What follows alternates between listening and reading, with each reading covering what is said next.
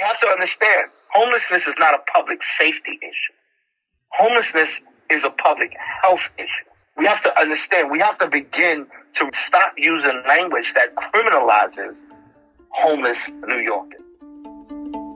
Good morning. This is Epicenter NYC. We connect our communities to news, information, and each other. I'm Andrea Pineda Salgado. In March, Mayor Eric Adams announced his plan to rid the city of homeless encampments. And over the past couple of weeks alone, workers from the Department of Homeless Services and the NYPD have cleared hundreds of encampments across the city. And while Adams has pledged to provide housing, many homeless individuals don't want to stay in a shelter. Between horrible living conditions, strict rules, and very little privacy, some feel it's even worse than living on the streets. In fact, out of the 239 encampments cleared at the end of March, only 5 people moved into shelters. This is why the mayor has favored what's known as a safe haven. A safe haven is considered a low-threshold shelter, which means it has less rules, more privacy, and oftentimes mental health and substance abuse services. Today, I talked to Shams DeBaron. Shams, known as the homeless hero, is a local advocate. He remembers what it was like to be homeless and living in a shelter in New York City. My name is Shams DeBaron. I'm from the Bronx in Harlem. I grew up in foster care since the age of 2. But at the age of 10, I started experiencing homelessness. At the age of 12, I was permanently discharged into the streets without a safety net. I'm known as the homeless hero because I advocate from that experience to empower other people that are homeless and let them know that, you know, our stories don't have to always be or end in gloom or doom. We also can speak to policy and provide solutions. So I'll give you a brief overview because we can go on and on. I've been homeless since the age of 10. So can you imagine in the streets as a single adult? I've been in the streets. The streets, in a nutshell, was much safer and gave me much more sanctuary in terms of having security than the congregate shelters that I was placed in. Those places were dangerous. I call them death traps. So in those places, there were rapes, robberies, beatings, stabbings, security beating up people, abusive interactions from staff members. Those places were so horrible that to go in the streets, I was actually able to regain some of my dignity that was lost in that experience. So survival for me just meant being on my park bench, establishing my own safe area or my own safe sense of security, because it's very dangerous in the streets as well.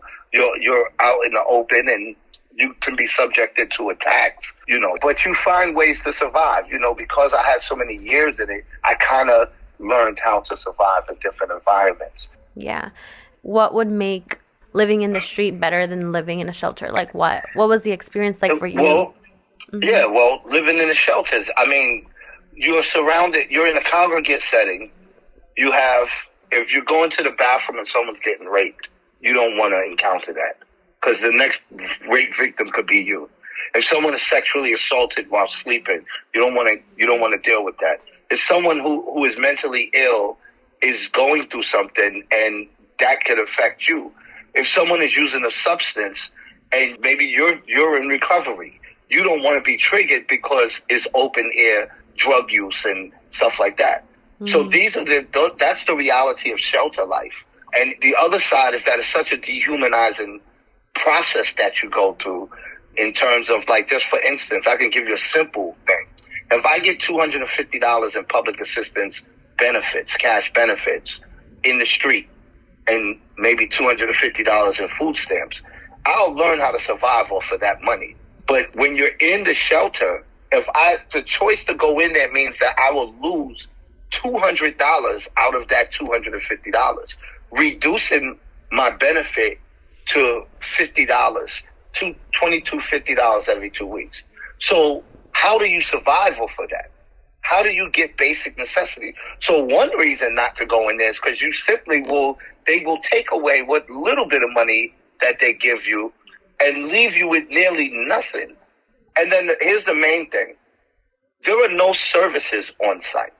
New York City has a right to shelter law. So if you need shelter, they have to provide it. But what they don't require under Callahan is the provision of services on site. And therein lies your problem. Because if I'm a person that might be in need of services, I'm not going to get that by going into a shelter. And if there are people that are struggling who are placed in these environments, their struggles only become worse in those type of environments. Mm-hmm. So yes, a person who experienced it, who's seen that, will say, you know what, I'll try my luck in the streets. What is the difference between the safe havens and the shelter? What do you think will make them different than the shelters? So the difference between a safe haven, you said safe haven, right? Yeah. And a shelter is, shelters are usually just warehouses. So you get your bed, in 3 hours, your cot. You leave in the morning, be back by 10 before curfew. And if you miss curfew, we'll give you another bed. A safe haven is more of a low barrier environment. Usually, single rooms where you have your own space, or you might share space with somebody, but not large congregate settings like many of the shelters. The other thing is that in the safe haven model that we're trying to have exist, there'll be wraparound services on site. So you can access that as opposed to having to go places, or you may not even want to do all that because it's not part of your lifestyle. But if it's on site, it may be something there that you can say, you know what, since I'm here, let me look into it. The safe havens that I've sent people to, if you miss your bed, you don't lose it. You might not come back for 2 or 3 days. You might go spend time with your family. The holidays come. I couldn't do that. I couldn't maintain relationships in the shelter. So there's a huge difference. And the model, what we're pushing for, is a reimagining of these places to be places where people have access to medical help. Not a hospital, but a place where there would be a doctor or a visiting doctor that can come and provide medical services to people. A place where you will have peer specialists that can come and engage if you have mental health issues or substance use issues. Where you can have programming that might be life skills classes or workshops, that might be resume writing or job development workshops, but it'll be on site as opposed to you being signed off to a whole nother nonprofit that's contracted with the city to do this across town. And it's to me that I've done all of that, and it was so dehumanizing. Like, and then these places didn't quantify themselves. They would tell you as soon as you go in, as long as you sign in, you can sign in and go. They tell you that when you go in. And you're like, well, okay, so much for job development. And that's that. And you're only doing it because you want to keep your public assistance benefits. None of that stuff works. It's just a waste of money. So I want to reimagine the shelter environment and the safe haven environment. I want to close congregate shelters. I don't want that to be an option. You have, I believe the figure is about 18,000 empty hotel rooms currently. Mm-hmm. Why not access that and give people a better dwelling, even if it's temporary, a better temporary dwelling on their pathway towards housing? Mm-hmm. Would you mind telling me a little bit more about how you became the homeless hero? I started inside the shelter because of the food. The food was so horrible. I was like, I gotta do something. And I developed the homeless hero to hide and also to represent all homeless people. And the hero aspect of it comes from Joseph Campbell's book, The Hero with 1,000 Faces. And in that, we get something called the hero's journey, which is a template that many storytellers use. So I looked at people experiencing homelessness as being on a journey, with the ultimate goal, the climax of our journey being to put the key into the door of our own dwelling. And how can New Yorkers better help the homeless population of New York City? Like, you know, just a regular Joe, right? How could they help?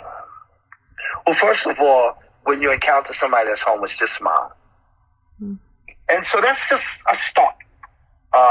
But there's so many other ways. I tell kids, work with your school or your local clergy and, faith leaders and all community members could do it. But I try to create safe ways for people to engage and do good. So one of the things is do care packages. You can do something, the group Open Hearts Initiative, they do free stores. And I always get people to support them, but also in different parts of the city, they're expanding to open up free stores. So it's a lot of stuff that can be done to actually help people. But the other thing is talk to your legislators. Ask that more be done. Even if you're not homeless, your family is not homeless, even if you're privileged, you got a couple of dollars, homelessness does affect everybody, whether you're riding a train, whether this person is in your building or in front of your building. Just do your part. It's not obligatory, but it shouldn't hurt to engage the political process and say, hey, look, we need you to invest more in housing. There's no reason why people should be living like this. We need you to invest more in ensuring that people that are homeless are being put in safer dwellings. There's a problem with the amount of beds. The mayor's called for 500, but estimates say that the street population, which I think is still a low number, estimates say that is well over 3,000. So 500 beds are not going to solve our issue. Yeah. We need more beds. And congregate settings is not an option. That's why we're in the streets. And then what about those who are in congregate shelters? Why are they there for 3 years, 4 years, 5 years? So we need to petition for our legislators to do budgets that make sense to address our real issues. And we have to understand, homelessness is not a public safety issue. Homelessness is a public health issue. We have to understand, we have to begin to stop using language that criminalizes homeless New Yorkers. And a lot of that is because media is fueling that, as well as other people who probably don't really have that type of compassion for people who are less fortunate. Even though safe havens may be a better option than traditional shelters, it's still far from ideal. I spoke to Cynthia V., who was evicted from her apartment in New York City in March of 2020, just 10 days before the eviction moratorium went into effect. The family used their savings and stimulus checks to live in hotels, but it only helped them for so long. Her husband developed a drinking problem, and she sent her son to live with a family friend. She's been in and out of shelters and on Anarchy Row, the homeless encampment located alongside Tompkins Square Park, ever since. I have been homeless this time for 2 years. I was evicted 10 days before they did the moratorium. So I've been with this group about, get close to a month now. And how did you feel about today's sweep? What was about to become a sweep? Well, they made us an offer. Generally they make offers. They try to get you to accept services. And in this case, we told them we wanted apartments, that we were not interested in talking about any other alternatives. And he said he'd make calls and see if his cloud could move that along. And what are some of the things you don't like about living out here in the street? Well, I have trouble sleeping at night because I imagine someone coming by and just shooting up each tent as they go down the line. Yeah. But my stuff gets ruined in the rain near constantly. People steal from me. I've lost 3 phones because I fell asleep with it in my hand, and then they take it. What is something that you would like New Yorkers to know about houseless folks like you? That if you live paycheck to paycheck, if you are not in the corporate suites, then you're really just one illness, injury, bad luck thing. My husband had a midlife crisis, and that's why we're homeless. It can happen to anyone. Yeah. Would you actually mind telling me a little bit more about how you became homeless? I know you told me that you were evicted, but was there something leading up to that? Yes, my husband had been working 2 jobs with very little time off for a long time. And as he approached 50, he started feeling the burden. You know, he had a midlife crisis, and he started to drink. The pressure was very great on him to work these jobs and pay the ever-increasing bills. We should have been in the lower end of the middle class, but we do not have a spotless credit record. So they would not allow us to move into an apartment. Eventually we spent all the money on hotel rooms, and the cost kept creeping up.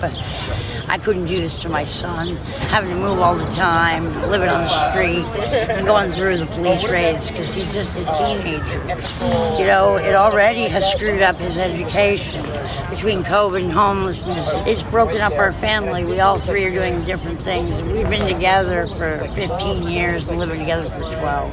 It was a year in the shelter, 2 years in the apartment they placed me in, and then the rest of the time we were together after that. And where's your husband now? I don't know. Wow. He hasn't come to find me though, so I guess he's not going to. And how can New Yorkers help a person like you? I think they've been very generous with helping me out with the basic living essentials. But I think for the bigger picture, if you see that someone is being swept, you could express your support for that person. Maybe call 311 and say that you are concerned for the welfare of this person because they are being swept, because their house is being taken. Or go out and show your support in person. You know, tell the DHS and police that what they're doing isn't right, that we have enough apartments. Write into the newspaper, call your congressman. There's a lot of ways. There's some groups you can become involved with. As our neighbors like Cynthia, Shams, and Lincoln continue to fight for better housing options for the homeless, it's still an uphill battle. Right now, there are only 27 safe haven facilities across all 5 boroughs, and rent prices have risen over 30% in the last year. In order to get involved or to learn more, follow advocates like the Homeless Hero and organizations like the Brooklyn Eviction Defense, a coalition of tenants in solidarity with people facing eviction. We've linked to them and more resources in our show notes. For more ways to get involved in your community, visit us at epicenter-nyc.com. That's all for today. Thanks for listening. And thanks for supporting us as we do our best to support our community. We couldn't do it without you. And if you're not already a member, sign up today by using the link in our show notes. Our intro music is All the Pretty Horses by Karavika. You can find more of their music on their website, linked to in our podcast description.